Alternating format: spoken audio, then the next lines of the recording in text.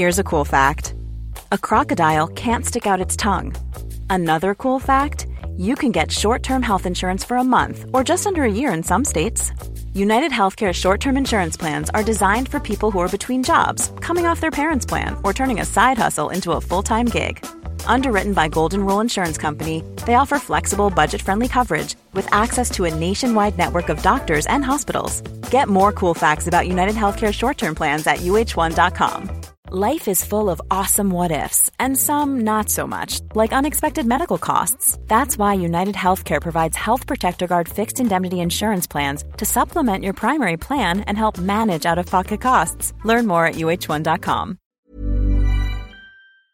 And I was very myself. I lip synced to Dreamgirls in front of the entire school as a closeted man. I mean, and then when I came out to him, he was like still surprised. I was like, "You do realize I was playing Effie White all of 4 days ago."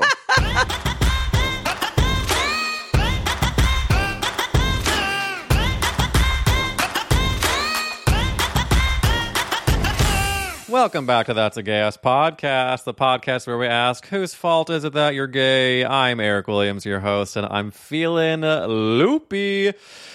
I just have not been sleeping much these days. I was out of town for a wedding this weekend where I actually recorded this episode, so you'll get a little shout out there.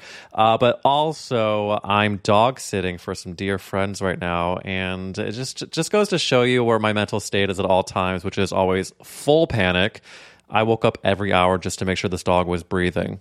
Truly, there was no reason for me to do that. She is a completely healthy, beautiful, sweet dog, but I was just convinced that I would do something wrong to murder it. Her. I hate when people call animals it. She has a personality and dreams just like us. But speaking of dreams, a dream came true for me. And that's to speak with Judy Gold for this week. And I'm really not just saying that. I have loved this woman for the majority of my life. She is so fucking funny. And this episode, I've probably said this before, but this episode is definitely going to rank as one of my favorites of all time. She is so candid and funny. And if you don't know Judy Gold, she is a stand-up comedian who has had specials on HBO, on Comedy Central, Logo. She's had off-Broadway hits and solo shows that have gotten so much acclaim. She's also been on television in many shows that you love. She recently did Search Party, one of my favorites. Also Netflix's Friends from College. She was on The Unbreakable Kimmy Schmidt, among many others.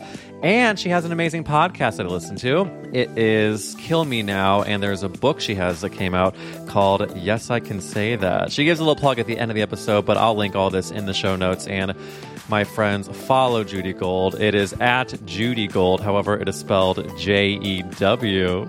Come on now. We love a gay Jew. So follow her on all social media platforms. Follow me at Eric Wills. And if you're new to the podcast, we've had so many new listeners in the past couple weeks, and it's made me very, very happy. Do me a favor and subscribe. Follow along on Instagram at GayS Podcast. And ladies and gentlemen, I'm handing it off to the interview with the iconic Judy Gold.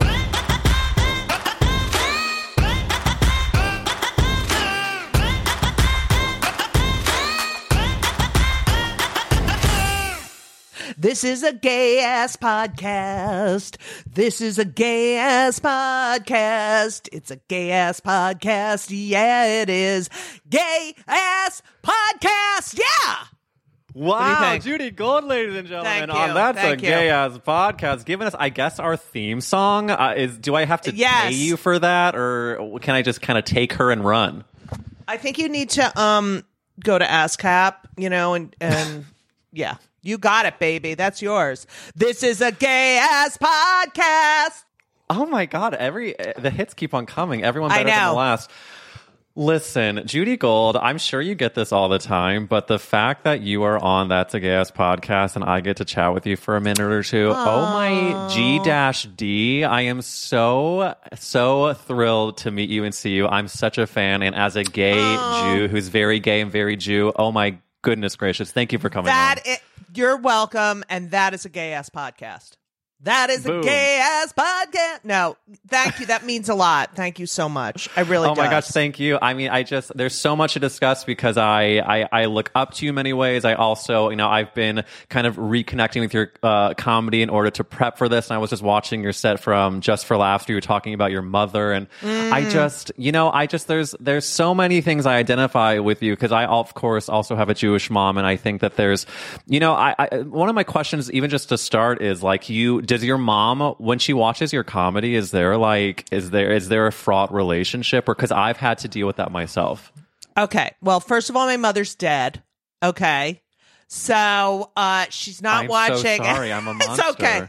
You're a monster. No, she died in 2015, but she loved it.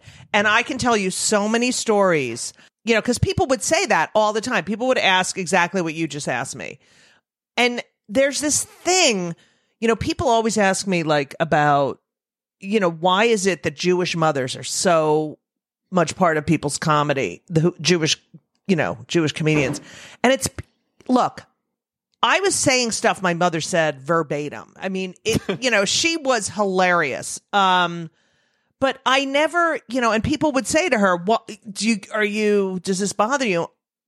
No, it didn't bother her. She was getting a lot of attention, but also like, you're a Jew.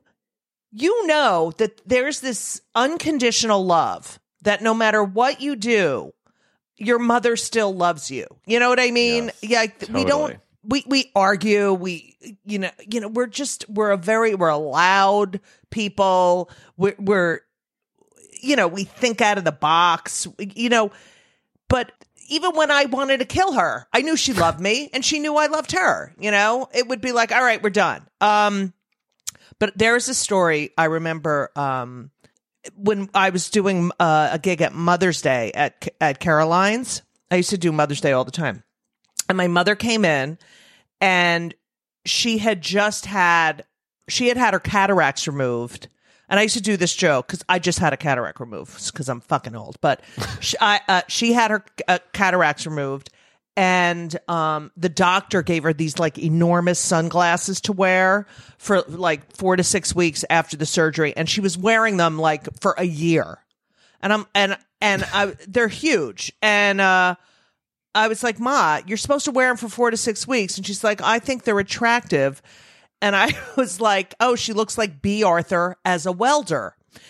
And I did the joke. That wasn't exactly the way the joke went, obviously, because it would have been a little cleaner. But I did the joke, and she was sitting in the front row at Caroline's, and she took the glasses out of her purse and wore them for the rest of the show. Oh, she was eating it up. Yeah, she was giving she a show loved it. herself. See, that's what I love to hear because listen, it's like obviously our Jewish mothers have unconditional love, but I always get concerned that because my mom is also just like me, a very sensitive person, I had a story where I was doing a show with actually my dear friend Esther Steinberg. You were just on her podcast in a mob. And we actually toured a show around that was very much going in on our Jewish mothers. And we got booked to do it at the JCC in St. Louis, Missouri, where I'm from. And of course, it was like a very hot ticket. All the Jews were there. And my mom brought 30 of her closest friends. And all these jokes are just like dragging her. And I was very concerned because I was like, I'm not only doing jokes about you, but your entire community is going to be watching. I had to give her so many disclaimers before. And to my mom's credit, and I think just like your mom, she knew it was out of love. And she did great. She did not want to murder me. And again, a lot of it was verbatim too. Did her friends get, pissy or no? Judy, I want to give you my honest answer, which is, and if anyone's listening that saw that show, please let me know if it's like not how this went. But my honest answer is the show was like people in New York, people in LA loved it. It was very it was a little dirty. It was a little crass, but also like whatever. St. Louis, Missouri, I'm going to say there were like 400 people there. And we're going to say 40% were there for it. Ooh, they liked it. And then the 60% were like, what the fuck am I watching right now? And I think that, and the biggest takeaway that was given to me after the review was I sang a little part in the show that was like from a story. And the thing was, we wanted him to sing more. Next time you should just shut up. Shut the fuck up. Reviewers, it's like, what is your job? I mean, yes, but it's so subjective, and you can make or break a person's, and like the fact that I don't know. Wait, Judy, you're bringing up another thing that I'll make it very brief, because I was on tour with a musical and a different life, and this reviewer in San Francisco sent me kind of like a DM on Instagram, just like very nice, whatever. And then he kind of it was like a Facebook message. This was like 2014. And I did not flirt back. I felt a little weird. And then of course, my ego was telling me I got a pretty mean review in the San Francisco, whatever the newspaper was. Chronicle, the Chronicle, and part of me thinks it was because I didn't flirt back with this writer, and I just should have sucked his dick, is what I'm saying. Yeah, it's really it's exactly what I mean when I say it's so subjective. Like you could, I don't know. It's not the fact that you do a show and like one person can close that fucking show is not right. It's not right.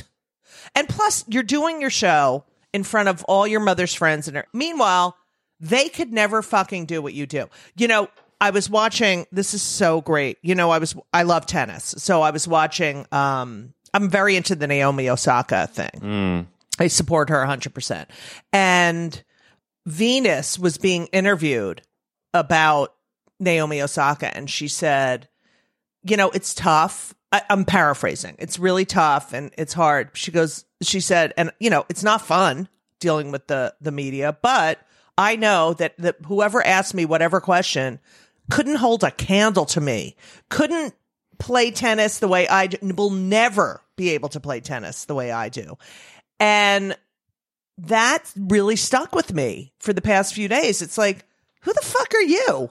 Like, fuck you. Well, especially the whole like Ben Brantley situation where their Broadway show, where if he could, of course, close it with just one review. But I think that what everyone's saying is that I'm also like a huge theater queen, and they're saying that like hopefully Broadway will take a turn once it comes back and things will change. But I just don't. I hope it does, but I don't know what's going to get better about it. But I do think that reviewers hold too much power, and I agree, they could not do what they are reviewing. Right, and also, they come to one performance, sorry, it's wrong. I'm sorry. I think it's ridiculous. And the New York Times, that's it. It's same with books. Which is just, of course, like for some reason, one reviewer gets all the clout, and then for some reason we decide that their opinion is the one that needs to be the one opinion. But can you, for maybe me and some of our listeners, the Naomi Osaka thing, can you give me I know I've heard a bit that like basically she was refusing to do a certain interview or certain media thing? Well, no, she said that doing press and dealing with the media is very bad for her mental health, and she didn't want to do it, and they fined her, and then she just withdrew from the French Open. And she's the number one highest paid female athlete in the world, and she doesn't want to, and so many of the male players were like, oh, it's part of the job and it makes tennis, and it's like, and there were some people who, mostly women, and Michael Phelps, he was on her side as well. And I tweeted, if she had a torn ligament and couldn't play, you wouldn't say a fucking thing. This is the shit with mental health. It's like, would you rather she played and then had a breakdown and then, in front of everyone, and then you could fucking write about she's mental? Like, what do you want? Yeah, what is your end game? Her goal, she's supposed to play tennis. And yes, that's part of the job, but it's not the job, Well, it's also, I think you're right that people are not prioritizing mental health as if it's not physical, then it's not real. And that's, I think, what messes up so many people. And also, like, I'm thankful that therapy is having its day. We're getting like less of a stigma. Because, like, speaking of Michael Phelps, what is he the spokesperson for, like, Talkspace? Oh, yes. One of the online therapy things. Yeah. I mean, that's awesome. That is so awesome. And everyone needs fucking therapy. I'm sorry. I agree.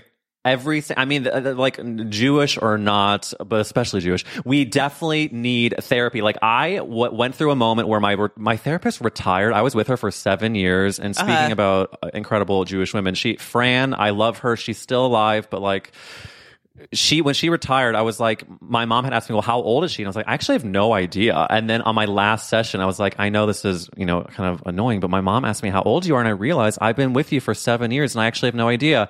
And she was like, Eric, I'm 78. And I was like, retire. Like you take a rest. Wow. And so she retired and I did not have a therapist for the first 9 or 10 months of the pandemic. And I was a wreck. The second I got a new therapist, I was like, oh yeah, this is a weekly thing for me that's like non-negotiable. Right. Yeah, it's very important to talk through your shit. And then I also, I just meditated before I got on here. Exercise, music. I mean, when I don't do that mental health self-care, I am a fucking wreck. I'm a wreck. And plus I'm on meds. So do you take meds? So Judy, I was so funny because you just tweeted recently about how you wake up with anxiety and you have to really work through it. I am on meds as of 7 weeks ago for the first time in my life. And when I was with my therapist, Fran, I would be like, everyone in my family has anxiety. We should all be on meds. How I'm not on meds. Maybe I should be. And then she was like, you know what? You're talking it through. I think you're doing well. I don't think you need meds. And I don't know if it was an old school way of thinking. I don't know. But I asked a few times and she said no. My new therapist was like, yeah, get meds. So I am on Zoloft. And my honest answer of how it's going is that I don't know. I don't know if it's the right one for me. I know people say it takes a while. I'm 7 or 8 weeks in and I don't think my anxiety is better. I'm currently recording this right now from my in-laws in Atlanta, Georgia. I'm here for my first wedding of the pandemic. Big wedding for the pandemic. So stay tuned. But, I'm like, my anxiety is just maybe because I'm going into a public event, maybe because I've traveled. I don't know what it is. My anxiety is through the roof and I'm like tapping the Zoloft microphone, like, is this thing on? Yeah. Like, I don't know if it does take a while, but it also depends on your dose. I've been on Zoloft. It made me throw up. But I was so skinny. Now they switched my meds because I gained so much weight. And, then the pandemic, because I was on Paxil, and then the pandemic hit and I was on Luvox and, I gained 12 pounds from the pandemic. I'm like, put me back on Paxil because I'm so fucking anxious. So now, and my doctor was like, you should get off these. And I really think that she doesn't realize, like, I wake up, I have diurnal depression. I had a really bad depression in 2010 and that means I have diurnal depression. So during the day is when I'm like, really anxious and depressed. And it's when the sun goes down that I feel, oh, okay. I feel like a lift. And a lot of people have nocturnal depression where they can't sleep and they're, and then during the day they're fine. And so once I had this depression and I would wake up like in a panic, like terrified panic, when it was really bad. And I realized that I always woke up anxious, like even as a little kid, not to that extent, Right. And, through meds and therapy, I gained the tools to, because I wake up, right. And I'm fine. And then I'm like, then it's dread, so I have to like in my head say, all right, just get up.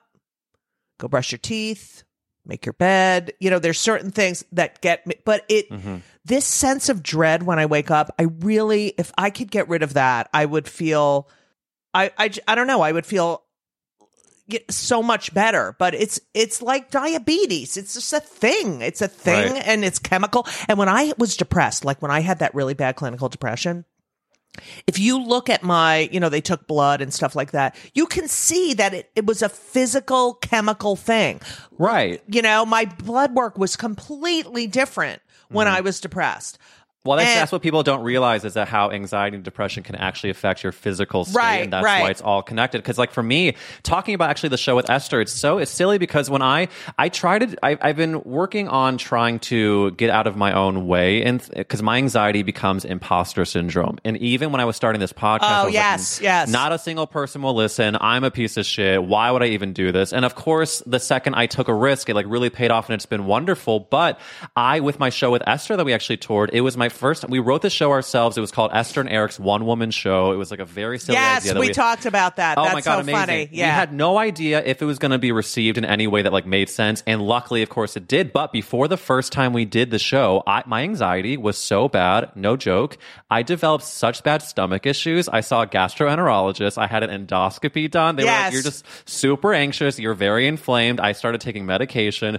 And then, of course, I did the show. Keep in mind, the first time we did the show, it was for like it was at the Creek in the Cave in Long Island City. It was like a small group of people of 12 people. But for some reason, my body was in full like, fight or flight mode.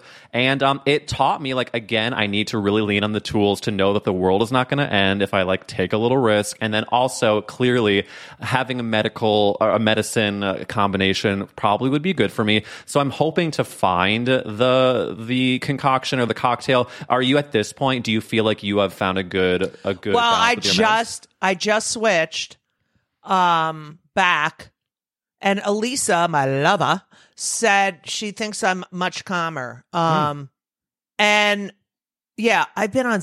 Like sometimes I lay in bed, and I'm like, oh my God, I've been on so many meds. Like, what is going on with my fucking brain?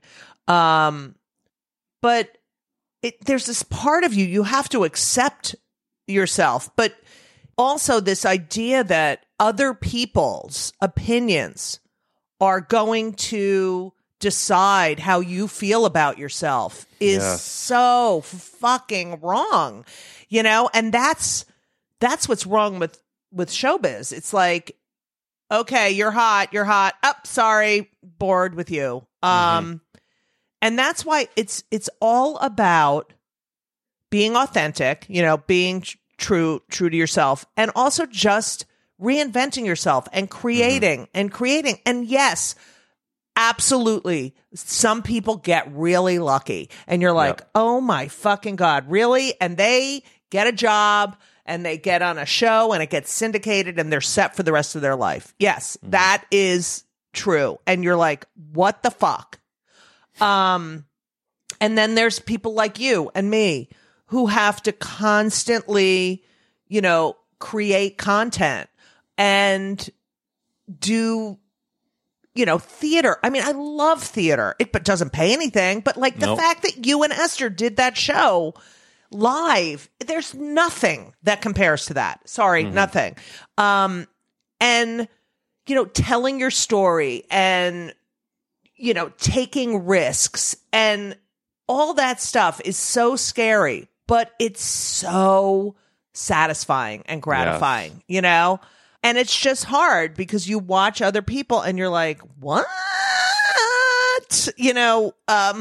How the fuck? And well, it's clear that some of the people that I think get really far are, of course, the talent is not any more than other people, but it's because they are able to just put it out there and see what happens. And if you keep doing that. It's also, I've learned, because I've been doing this for so long, there's sort of a ruthlessness to a lot of people, a confidence or an air of confidence or no one's going to get in my way, this. And I am not that person. I'm really sensitive, even though I act like, fuck you. But I am very empathetic. And so, and I also, like, if I could go back and talk to my younger self, which people ask me, I remember, the thing I would say would be follow your gut, because my gut was never wrong. And whenever I went against my gut, I was right. I got screwed. Like when you get that feeling like, oh, this person's like, I get a weird feeling about this person. You're right. Follow that, it's a shitty business. It really is, especially for women and gays and gay women. And it's very ageist. It's like, I've never been funnier because I've been doing this since I'm 19 years old, and yet, Netflix says you don't fit our algorithm. But there are plenty of guys my age and older who have specials on Netflix. Ooh, that makes me angry, Judy Gold. That makes me angry. Yeah, it's a woman over 50 in stand-up. It's not easy. It's like no one wants to hear what you have to say. Fuck you. Yes, they do. And yeah, and also that's completely incorrect. I think that's Right. like negating people like me who would be obsessed to see something like that. Right. Joan Rivers was my, be all and end all mentor. And she was never more relevant than when she died at 82. She was on the cusp of, any sort of, pop culture thing. She started the red carpet. She was a fucking genius.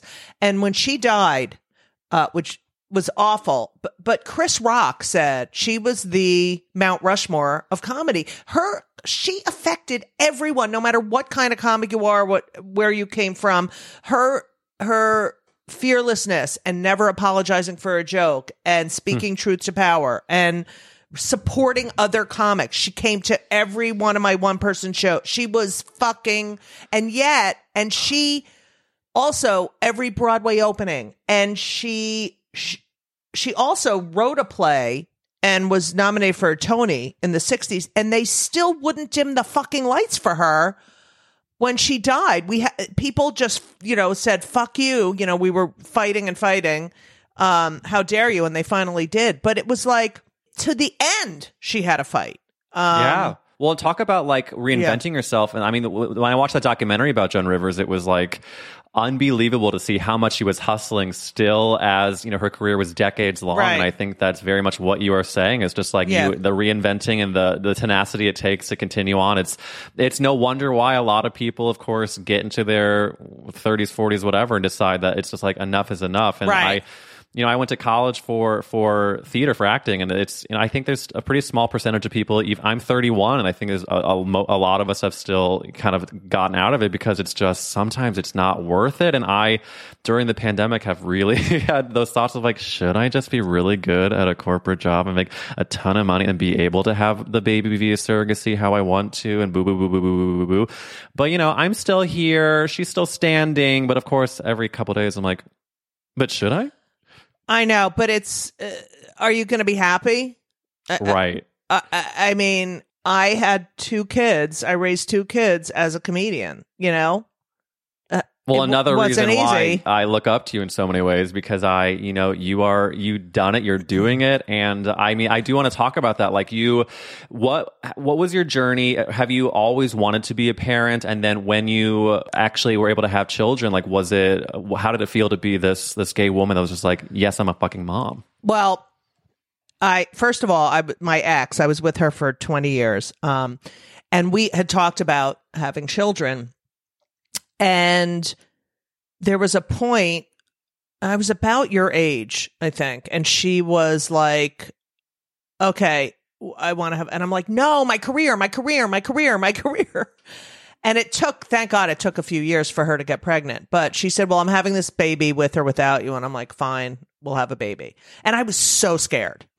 I mean, this is the early mid 90s. And then it took 2.5 years. And I was in LA. I had just done 2 series. I was on All American Girl with Margaret Cho.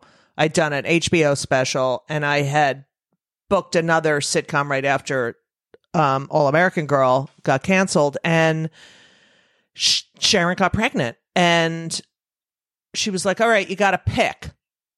We can either live here in LA or we can bring the kid up in New York. I'm like, oh, fuck. And I always wanted to bring my kid up in New York. Like, that was because I didn't get that experience. I grew up in New Jersey. My mother grew up in Manhattan. And she would always say it would have been so much easier to raise you in Manhattan. And the only reason I was in LA was because of work. Mm-hmm. And so I said, I want to go back to New York, which my fucking agent and manager were like, you fucking asshole. Because at that time there was nothing was shooting in New York, but whatever. So Sharon gave birth to Henry in 1996. And I was I was in New York.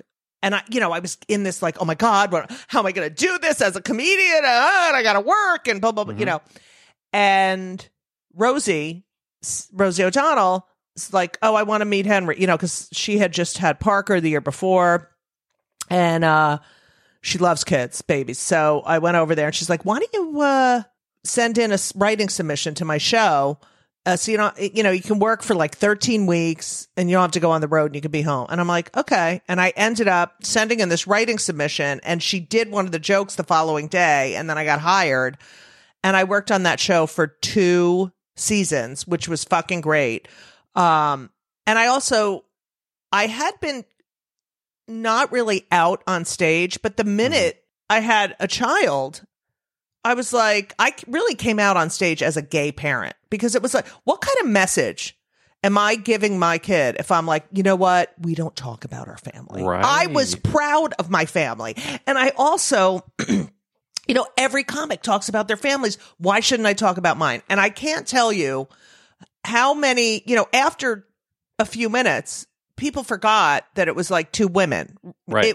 Because it's the same shit that they could relate to. And people did come up to me afterwards and be like, oh, I see why I remember I used to do a bit about all the people that were allowed to get married. And I can't. So it was like, the Menendez brothers got married in jail. Mary Kay Letourneau married her 13-year-old student, Jerry Sandusky has more rights than I do, and I would go on and on about these, and I can't get married. I can't, and it changes your perspective because it's not all about you. And you see this person you're bringing into the world who you want to, impart good values and watch them navigate through the world 96, Henry was born. And then I had Ben in 2001. So I had adopted Henry, second parent adoption, which was legal because of Woody Allen. Woody Allen did sort of a second parent adoption. He was the... Oh, right. Yeah. Right. And so, okay. So we went to court. I had all the paperwork done. It took like 9 or 10 months to get a court date. And I adopted Henry. And then in 2001, I had Ben, and Sharon, my ex, hadn't adopted him because she was always like, I'll get to the paperwork. And, and we end up separating in 2004 and she still hadn't adopted him. And it was a precedent setting case in the state of New York because we went to court. I allowed of course, my family was like, don't, you're broken up. And I'm like, shut the fuck up. I wouldn't have we decided together to have these kids and I didn't want Henry going back and forth. Oh, and no, Ben, that would be many levels of fucks up. Right. So they're brothers. They're brothers, even though they have no it's not the same. We used an anonymous sperm donor, but they had run out of the sperm for Henry. And so we had to get new sperm for Ben, but whatever. And it was a precedent setting case. The judge allowed her to adopt him, even though we didn't live together. She wasn't genetically linked to him. And, I think that was a good, I'm really glad I did that. For the boys. And then at Ben's bar mitzvah, Sharon actually said thank you to me, which was, but I got chilies. Yeah. But I have to say, when we were in the judge's chambers that day for, Ben's adoption, after she said, I'm going to grant you this, Henry looked at Ben and said, she said something like, do you understand, to the kids? And Henry looked at Ben and said, now we're full brothers, and hugged each other. Oh my God. I know, right? And so, you can't, that's the thing. You got to put your kids first and what's best for them. Even though I could have been annoyed with Sharon and I could have been, like, fuck you. And it's just like, what does that do? That just fucks your kids up. Right. And no, as good lesbians, we still talk to each other and do, Thank God for that. And also, when my mother died, I couldn't have Shiva in my apartment because it was too small. Mm-hmm. And she had a really big apartment. And we did Shiva at her house. She did the Shiva. Wow. Yeah. I mean, gosh, so many layers, so many lesbian Jewish layers there. I know. But Elise is the fucking best. Elise, I love that. I mean, it's such a great story because, my husband and I we've been together for like 8 years, and we would love to have children. We're gonna have children. We just, we're at the age where we're not ready. And I definitely have like the career thoughts, but also just like, it's financially so tough, and we're at the point where a lot of our siblings and friends are having babies, and I love babies, I love children so much, and I can't wait to be a dad. But also, part of us are not even thinking about planning because it seems I know it's not impossible, but it feels impossible. Yeah, it feels overwhelming. Yeah, but you'll do overwhelming. It. You'll do it when you're ready. You're only 31. I was how old was I when Ben was born? 2001. I think I was 38 or 39. So, and you don't have to worry about your body. Like, you're not carrying the baby. So, well, that's what's interesting too, is I think because women, of course, always are put, in many scenarios are put pressure on about like, well, if you're married, if you're with a partner for a long time, when are you having babies? When are you having babies? And it's such like a gross thing. Exactly. But I've by no means do I have any part of the female experience. I would not claim that, but I have gotten a small taste of that because I'm starting to get, because of my siblings and people around me having babies. My husband and I we're starting to get the, well, when are you going to pop one out? When's it happening for you? And it's like, I'll let you know when the GoFundMe goes live. Like, I don't know. It's also, that's the thing. I think I was 34 with Henry and 39 with Ben. And, the thing is, it took 2.5 years for Sharon to get pregnant with Henry. And no one was saying, oh, when are you going to have kids? At that time. But this is such a great story. So in about 2004, right when Sharon and I broke up, Rosie did her first gay our family vacation. I don't know if you ever saw that documentary. And she had taken over one of the Norwegian Dawn ships. Yes. Okay. I did watch that. I'm a huge Rosie and Stephanie Betsy fan. Continue. Okay. So on that ship, this is the first one of its kind. And it was so interesting because you saw so many blended families, and you saw so many people who were out for a week of their whole lives. They were out of the closet on the ship and then had to go back to their fucking, I live in, Alabama, and no one knows. And I remember I talked to the staff of the ship, and this was the first time they were doing like a gay family cruise, and they were really nervous, like what to expect.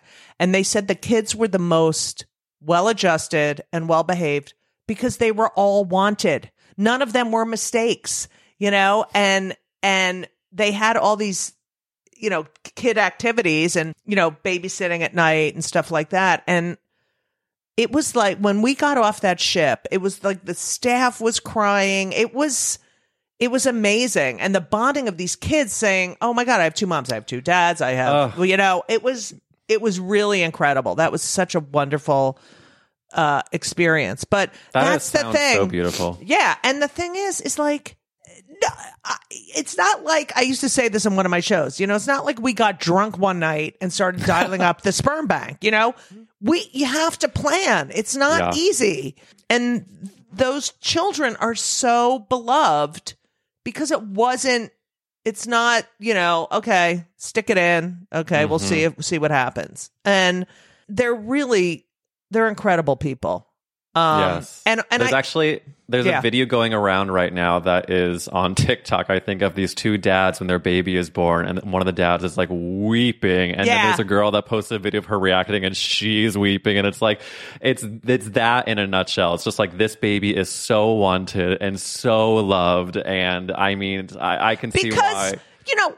Think about it, Eric. When I think about in my lifetime, I was born in 1962. Okay. Never in my life did I think that I was going to be able to marry a woman. That's why I love Edie Windsor so much. The fact that that they got engaged in 1967, that it was a thought in their head that they were going to have equal rights. Robin Tyler, another great, she was the first one to petition for marriage in California. She's a comic or an ex-comic, whatever. But it's just that these people wanted to, believe that this was going to happen. And meanwhile, I grew up in the 70s and even in the 80s when I came out to my friends, most of us were closeted. Because it could be the end of your fucking career. You couldn't tell your family. It was awful. And then AIDS hit, unfortunately. And these men couldn't hide it. You couldn't hide it. They're skeletons walking down the street, and unfortunately, AIDS really brought the community together. And you think about how far we've come from even when I was a little kid, that now we can get married and we can have families. And so, for me, it was like I had to get on stage and say, look, I have a family and I'm gay and I have 2 straight sons, unfortunately. And and I had to be truthful. And it definitely had an impact on my career, but I don't care because I couldn't live with myself without, and my kids have, because it was not every kid has to, they were the first kids in their daycare that had same-sex parents. And even in school, they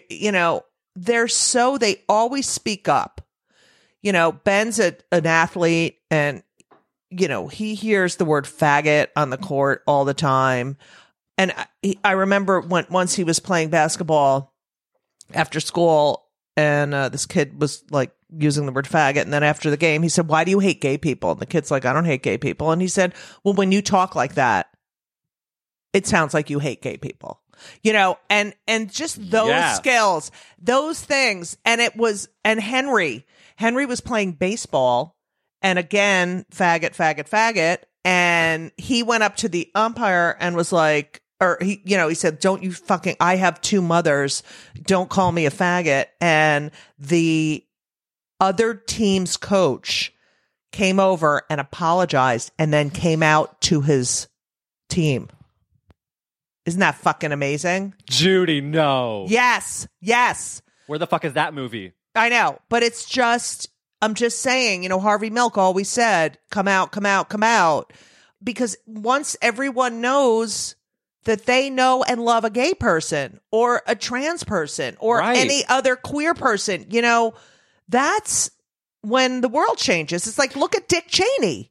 I hate everything about him. But, when his daughter came out, he supported her and supported gay marriage because it's like, oh my God, all these people think, we're indoctrinated. Like I had straight parents. They did nothing to make me gay. You know what I mean? Yeah. My kids are so fucking straight. It's beyond annoying. But it's also, I think it's so true, like putting a face to something, it means the world. I mean, when I came out, I swear to God, someone said to me, they said, wait a minute, is the way that you like guys, is that the way that I like girls? And I was like, yes. That's as simple as it is. I just happen to like guys. And I think like it totally opens people's minds. And like you're saying about trans rights too, I think it's because it's much more talked about and hopefully becoming much more accepted that there are way more people that are coming out as trans because it's becoming safer too. And I hope that just like for gay people, now it's a possibility for me to have a family because of all of the work that's been done. I'm hoping for trans people that it's more of an accepted world, that it's safer to be out and proud. And I just think all of those stories are, I mean, the if I was in school with Ben and Henry, Judy, oh my gosh, I would be so thankful. Oh yeah, they would have stand up. Yeah, totally, always. Well, and I came out to my younger brother, because he was at that age where he, people were saying that things were gay, and he has grown up to be the most sensitive, amazing person who does happen to be straight. And he said to, I think, my other brother, he was like, I bet you really want to, he like made some gay joke, gay slur. And then my brother, other brother knew I was gay at this point. I was not out to my younger brother because he was like 11 or 12. He was young. And so I finally was like, you know what? You do not say that being gay is an insult, because I'm one of those. I'm a gay person. And his face dropped. Wow. And he was like, saw a ghost. And I said, I tried to make a joke. I was like, yeah, so you can't be mean about gay people because I'm one of them. And it was like, you just gotta, and he immediately, I saw his world change, and he is now like the biggest ally. And so, loves Matt, my husband, and he's just the most amazing person. But I think, if you don't nip it in the bud when you're yelling faggot as an insult, or, that's so gay. There's a very famous Hillary Duff little Disney PSA where Hillary Duff goes up to two girls who had said something looks gay, and she's like, when you say that, she teaches them how it's not right to say. And we need more Hillary Duffs, more Bens and Henrys in this world. Oh yeah, we need our straight allies so much. Yes. And it's also, when you think about it, when you just break it down, all we're asking is for equality and to live our lives with dignity. And that's like, when you think about, I don't know if you follow the AIDS Memorial on Instagram. Mm-hmm. Yes. You look at all the lives that were lost, and so many of those men and women who died from AIDS they were estranged from their families, and they would live with their partners for, 10, 20 years. And at the end, the family would come in and be like, get the fuck out of here. None of this stuff is yours. They're coming home with us. People evicted from their homes, people not allowed to visit their partners in the fucking hospital because they're not, next of kin. Mm-hmm. These are all the issues. Like when gay marriage passed, and I say this to people all the time, that day there was more marriages in New York than any other day. Where did they go? Did they go to church? Did they go to synagogue? No, they went to town fucking hall, because it's a transaction. It's not about your religion and your stupid beliefs because you read a book and you have to interpret it as like, from thousands of years ago. Like, what the fuck is wrong with you? They went to town hall so that their relationship could be protected just like yours. They can get health insurance. They can visit that person in the hospital, in the ICU. Right. God forbid we have human rights. I mean, but I think that it's so important to look back and see how crazy long it took to get to these rights, and just hope that for more marginalized people, it's like a basic sense of dignity. I do want to say that I could literally talk to you for 15 hours. Oh, however, I love you. I do need to get to the podcast question that is so famous. Okay, wait, Eric, I want to know about Matt. What does he do? And then we can go. So Matt is a beautiful Georgia peach who is from Atlanta. We met when we were both doing musical theater, and we were at an audition for, you ready, Judy Gold? Fiddler on the Roof. Oh! We were auditioning for a production of Fiddler on the Roof, and neither of us got cast. Thank you for asking. And he ended up, I saw his name on the sign-up sheet. We had been flirting a bit, and basically I got his name, looked him up on Facebook, sent a message. The rest is herstory. And he now he has thankfully left the theater business, and he works in marketing, and he's like killing his job. And we actually are in the planning, hopeful stages of moving to LA, and so that's a very big thing that's happening. But he's just like he's Catholic. We had a pretty Jewy wedding, and it was a very Jewy gay wedding in Atlanta, Georgia, and it just like.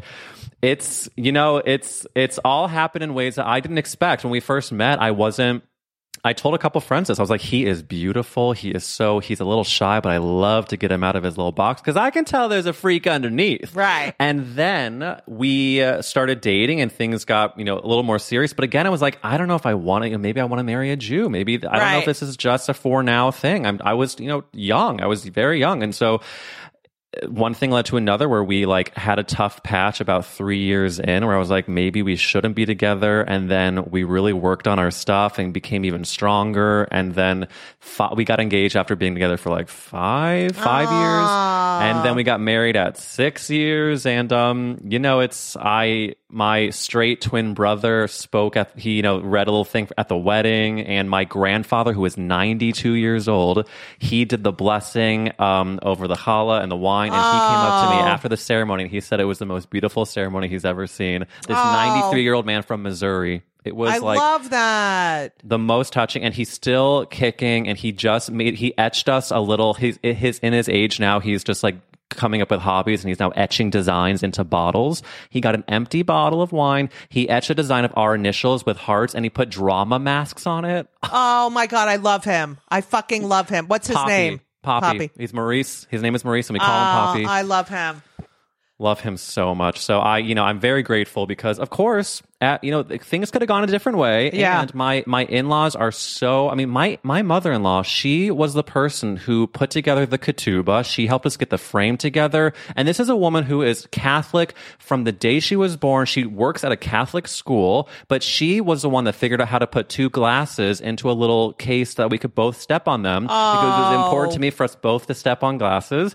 And so she was the one that sewed together the little napkin thing, and it was just like, Don't you love that respect? Love that. It was incredible. My mother was like that too. My mother would get mass cards for our neighbors and stuff. What is it now? It's just so divisive and whatever. I know. Oh, I'm so happy for you. Even though there is a football helmet behind you, I don't know what the fuck that's about. Well, this is a fake background, so I will say it is fully fake. Thank you so much. God, the lighting hilarious. is very professional. But you need to know that actually my husband's family, Matt went to University of Alabama, and so I had to learn to be like Roll Tide, and I had to learn. Yes, about my niece went there. Yeah. Alicia's niece went there. Crimson Tide. Yeah, Roll Tide. I still could not care less, but at least I know what to say. So listen, Okay. Judy Gold, I want to ask you who do you blame for making you gay? You're growing up. Was there like an actress? Was there a movie? Was there what do you think it is? Here's the thing. You know this, that you feel like I always knew I was different, but you don't know what it is until you're, an adolescent. You're like, oh, and I always wanted to be I'd be obsessed with one friend. But, Barbara Eden from Bewitched definitely made me a lesbian. Barbara Eden. So Barbara Eden, was there like an awakening moment, or was it just like the second you saw her, you just knew? I don't even know if I knew what it was, but I fucking loved Barbara Eden. I fucking loved her, obsessed. And, it's just so funny when I think back. I was like totally a tomboy, totally like, I need a short haircut. I'd never wanted to do any of the girl things. I wanted to mow the lawn and shovel the snow and blah, blah. And Barbara Eden, just fucking Barbara. She was so gorgeous. I mean, yeah, she was my first. I think it's also very relatable, is that like for some reason, I was talking about this actually with last week's episode, is that there's for some reason, even though kids, haven't hit puberty or are still, you can still know. A lot of times, I was a very gay kid. Yeah. I was 7 years old, doing my twirls. I loved purple and pink. And, my mom said she always had a feeling, but, I'm born in 1989 in Missouri, where just I've gotten dragged for saying Missouri. I'm from St. Louis. I know it's a great, amazing big city, and I'm thankful. But it still is in Missouri. And, when I did come out, it was still kind of shocking even to my family. I mean, my twin brother, we were in obviously every class together in school, and I was very myself. I lip synced to Dreamgirls in front of the entire school as a closeted man. I mean, and then when I came out to him, he was still surprised. I was like, "You do realize I was playing Effie White all of 4 days ago?"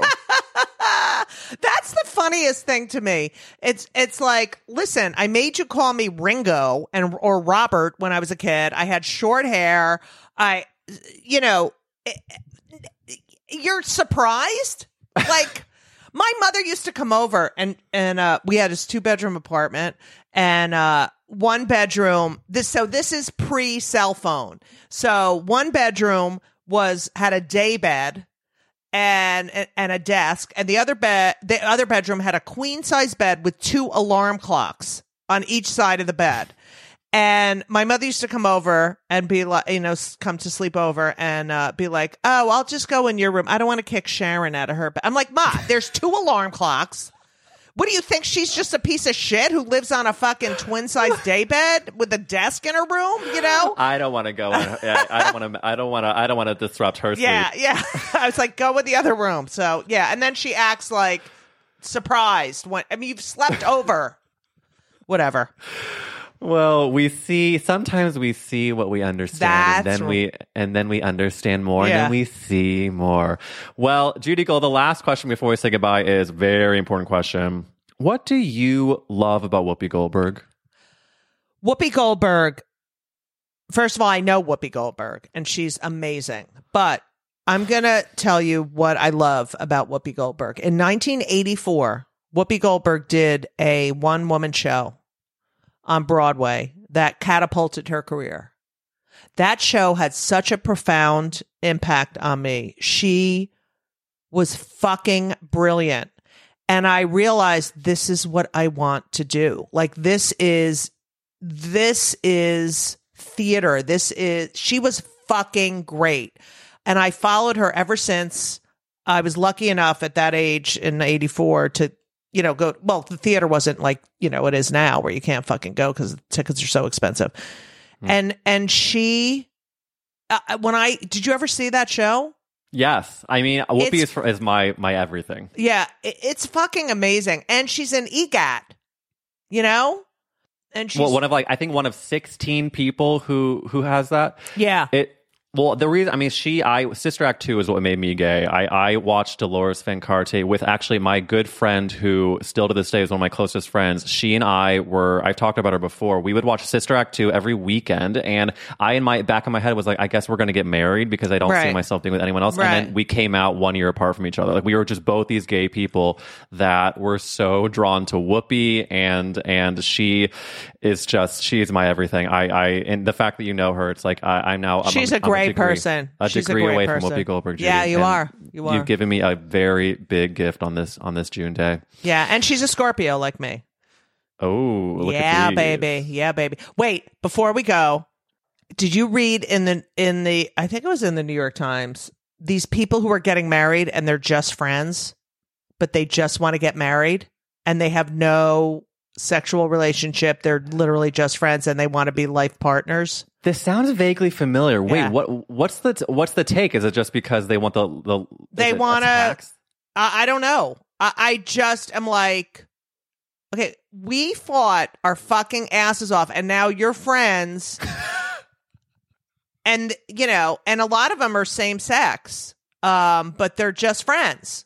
Judy, I don't know about this. I just want to let you know that's the next frontier. That's the next frontier. I mean, well, have you heard the Whoopi Goldberg quote where she says she won't get married because she doesn't want a stranger in her house? Yeah. I mean, it's like so now friends are going to be in the. It's God bless and good luck living together and not fucking, because if there's anything that at least you can at least get your rocks off even though you hate each other. Listen, Judy Gold, it is a dream come true to have you on Get That's a Gay podcast, and I'm so thankful you're here. And I want to let everyone know Judy has an amazing podcast, and I was gonna the guests on your podcast are incredible. Michelle Buteau is an amazing episode. There's a Joey Fatone moment, a Wayne Fetterman moment. It's called Kill Me Now, and please follow Judy. Of course, I'll give all the socials. What about my book? And your book? Judy Gold has an amazing book. It's called Yes, I Can Say That. When They Come for the Comedians, We're All in Trouble. It's all about free speech from the perspective of a comedian, and it's great. And the audiobook, I hate to say this because we had that discussion, was featured in the New York Times Book Review. But it's called Yes, I Can Say That. And if you love comedy and you want to understand where stand-up comedians are coming from and how they shouldn't be vilified for telling a fucking joke, then you should read this book. Yes. Oh, Judy, that is so... Well, everyone, please get the book, listen to the audiobook, listen to the podcast, follow Judy. Thank you for being on, and I cannot wait to hopefully get to see you again in this lifetime, Judy. Thank you so much. Oh, thanks, Eric, for having me. This is a gay-ass podcast. This is a gay-ass podcast. It's a gay-ass podcast. Yeah, it is. Gay-ass podcast. Yeah! Oh my God, what did I tell you? A perfect guest. And she also wrote my new theme song for free. It's just the gifts she gives. They do not end.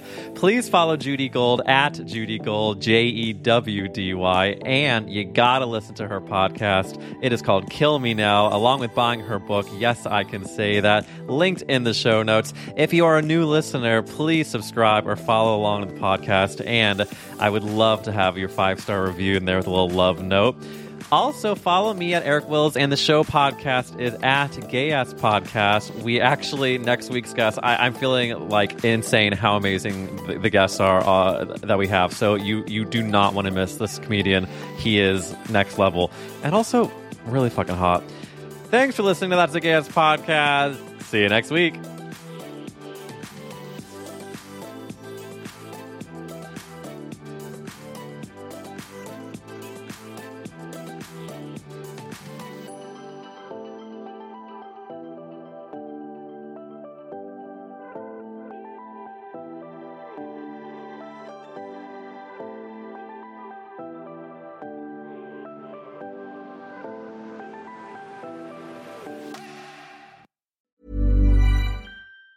Even on a budget, quality is non-negotiable. That's why Quince is the place to score high-end essentials at 50 to 80% less than similar brands. Get your hands on buttery soft cashmere sweaters from just $60, Italian leather jackets, and so much more. And the best part about Quince, they exclusively partner with factories committed to safe, ethical, and responsible manufacturing. Elevate your style without the elevated price tag with Quince. Go to quince.com/upgrade for free shipping and 365-day returns.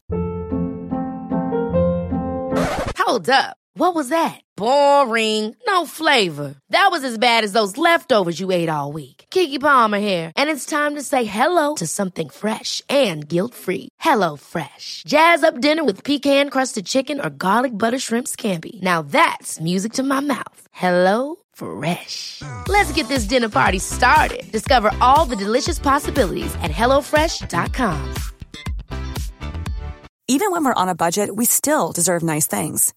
Quince is a place to scoop up stunning high-end goods for 50 to 80% less than similar brands. They have buttery soft cashmere sweaters starting at $50, luxurious Italian leather bags, and so much more. Plus, Quince only works with factories that use safe, ethical, and responsible manufacturing. Get the high-end goods you'll love without the high price tag with Quince. Go to quince.com/style for free shipping and 365-day returns.